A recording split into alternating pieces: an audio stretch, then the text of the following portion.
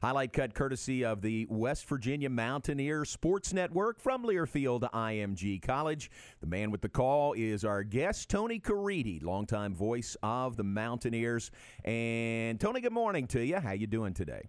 J-Mo, I'm awesome. Great to hear your voice, buddy. How are we? Doing great. Looking forward to first road trip. You guys had a road trip last week. How did that go? Did things go smoothly? And how different was it than travel in years past?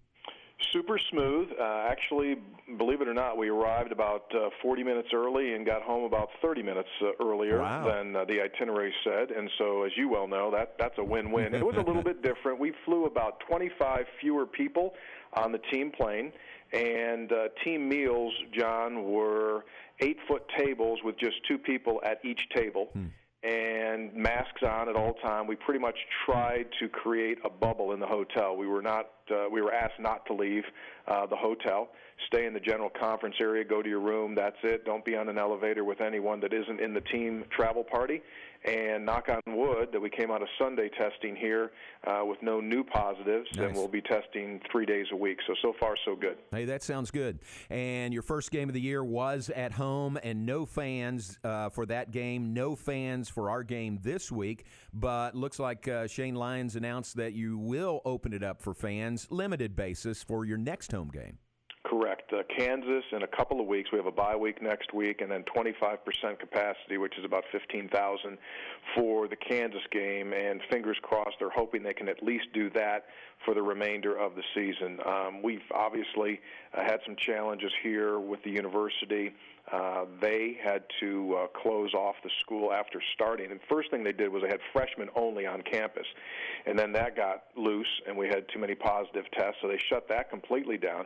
And just this Monday, a couple of days ago, they resumed classes for freshmen. So it has settled to this moment, and hopefully it'll continue that way. That's good. Hope it goes the same direction, the good direction for sure. What are the differences? What have you noticed for Neil Brown in his second year compared to last year? I think he's getting a little bit more perturbed when the result doesn't go his way. I think, John, that he knew what he was inheriting last season. It was a season of change, and instituting your culture and personnel was down. And I think he knew it was going to be bumpy. But I think at the same time, he felt they'd left a couple of wins on the table.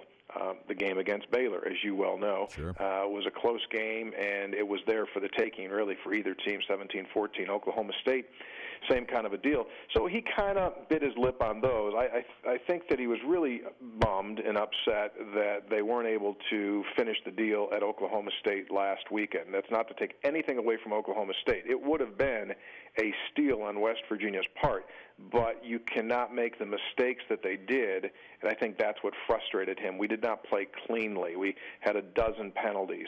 There were 4 fumbles that we forced and weren't able to get on top of any of those. Ill-advised decisions, some mistakes here and there, and so he's kind of getting to the point now that, hey, I'm a winner. I want to win. Let's go. And I also think, as you well know, and everyone knows this, what you guys are going through as well, I mean, it's everything's frozen. So he didn't have spring ball. He couldn't do his development there. He didn't have a conventional preseason camp. So it's all kind of weird, and I'm not telling you anything you don't know. Can you talk about the play of Arizona transfer Tony Fields and how he fits into this Mountaineer defense? Real good fit. He very well could be the best defensive player on the team. He's going to go. He'll be in the NFL. He's a kid that transferred in his final season of eligibility from Arizona. He started 2 years, played the last 3 at Arizona, had about 300 tackles in the last 3 seasons at Arizona.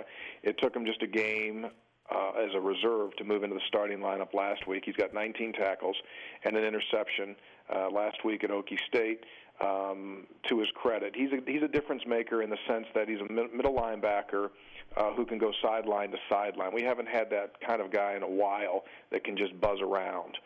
You guys have one, and so you really need that kind of a guy. So he's immediately been impactful. What adjustments do you expect to see this week as far as to help protect Jarrett Doege in the pocket? Well, it's a good question. We have a pretty good interior on the offensive line, solid, and our tackles are just so inexperienced. We had a kid last year by the name of Colton McKivitz, who was our best lineman, who's now in the NFL with San Francisco. So we've got, our two left tackles going into the Oklahoma State game had never started.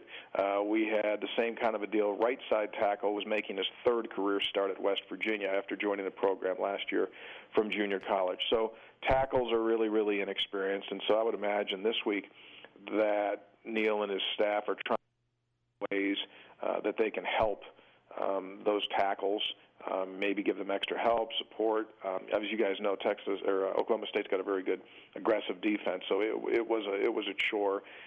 Jared Deggy took pressure on 50% of his drop back attempts, and he got the living heck pounded out of him all afternoon long. So they've got to do something, or he won't last.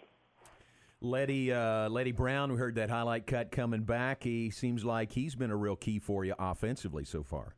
Yeah, he has turned the corner, John. Mm-hmm. And not that he was bad. He's just made that step up in maturity. They worked with him in the off season on making sure that he's going north-south and getting upfield and being really strong after initial contact. And I was well over 75% of his yards last week came after first contact. So he has gone over 100 yards in each of the first two, had 123, and I think it was 104 last Saturday against Oklahoma State. So he has no question identified himself as the lead running back, and he's a good player. Tony Caridi, our guest, longtime voice of the West Virginia Mountaineers. Tony, your crowds there are always so good. I mean, every time we go, they're great at Milan Puskar Stadium or in the Coliseum.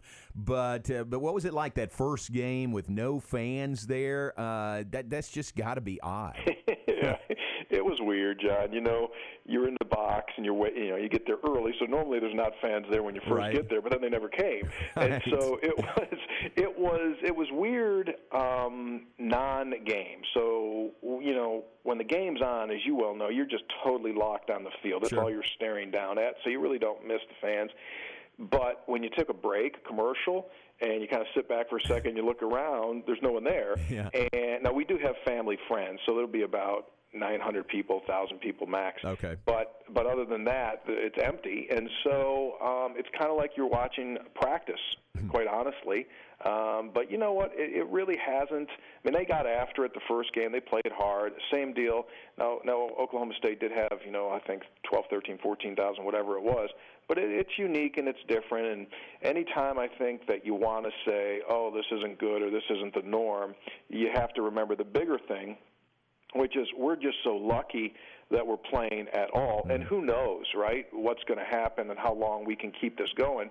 Fingers are crossed we can keep the thing going, but we just don't know. So I'm looking at it like every single week, like cherish it and accept it because it may not last. Even when fans do come in, when you look at college football, the landscape as a whole, the home field advantage is gone this year, isn't it? So do you expect to see more road teams come in and steal wins that they might not have done in years past?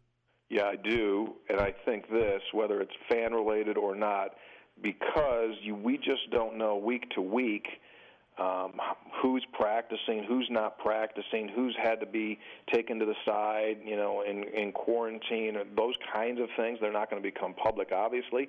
I just think you're going to get unexpected results. I mean, you guys know, a week ago we're sitting here, and the word was that K-State may not have been able to play its game against Oklahoma. They go, and they win. Okay, figure that one out. Virginia Tech, 23 players, 4 coaches last week, not available, and they beat NC State. So I don't think there's any game from one week to the next where we can look at it and say, well, this is what's going to happen. I just don't think that's going to happen this year, and which I think is interesting. It may not be perfect for what the conference as a whole wanted, because I'm sure the conference as a whole, right, wanted to have a representative in the college football playoff. Getting Oklahoma knocked off, game one in league play certainly doesn't help your chances. Texas, exposed and gave up a ton of points. So it's going to be, I think, a mumble jumble the entire season. Last Saturday was kind of a wild day around the league, wasn't it? Wow, it really was, John, wasn't it? I mean, you start looking at some of these results, and I do think that. I think the team that can stay the healthiest, is going to have a much, much better chance. And we just don't know from game to game. I mean, you see, like Notre Dame had all those players knocked out recently, had to cancel a game. And so it's crazy. It's what it is, and you just got to keep your fingers crossed. You have a coach's show tonight? Is that tonight? We do Thursday. Thursday. Okay, tomorrow night. So, by the way, John, yes, if I may, yes, you, Neil Brown, won't be the only Danville, Kentucky natives in the stadium on Saturday. We've got a freshman receiver by the name of Reese Smith. Really? Who broke all of Neil's records and just set some unbelievable records in the state of Kentucky for interceptions and for receptions. Kid's going to be a good player, really good. His name is Reese Smith, slot receiver, has hands like glue, and Neil has known him obviously since forever. And he's one of our young receivers who you'll see running around there. So you feel proud, young man, that you'll have another Danville, Kentucky native guy out there on Saturday. There you go. He's a Boyle County Rebel. That's right. Now a Mountaineer. And shout out to Gravel Switch. Is Neil's mom up there again during the season, or do you know? Yeah, they come back and forth most of the time. They're here. Okay. So yeah. Both sides of the family, his mom and dad and the in-laws, they're frequent and they're around. So yeah, that's in and fun. out they go. And now with schools being as crazy as it is, probably here more so than not. I got you. That's good. Well, I'm sure he knows this, but his alma mater, Boyle County High School, they're 3-0. They've just crushed 3 opponents so far. And in the all classification rankings in Kentucky, they're number 5 in the state. Oh wow! Yeah, considering all small to large. So. They're doing very well, very well. Yeah. All right, man. Great to visit with you, and look forward to seeing you on Saturday. Thanks for your help. You've helped us already as we get ready to come your way, and appreciate the visit. Okay, guys. Thank you very much. Stay well. Thank you, bud. Appreciate it. Tony Caridi, longtime voice of the West Virginia Mountaineers.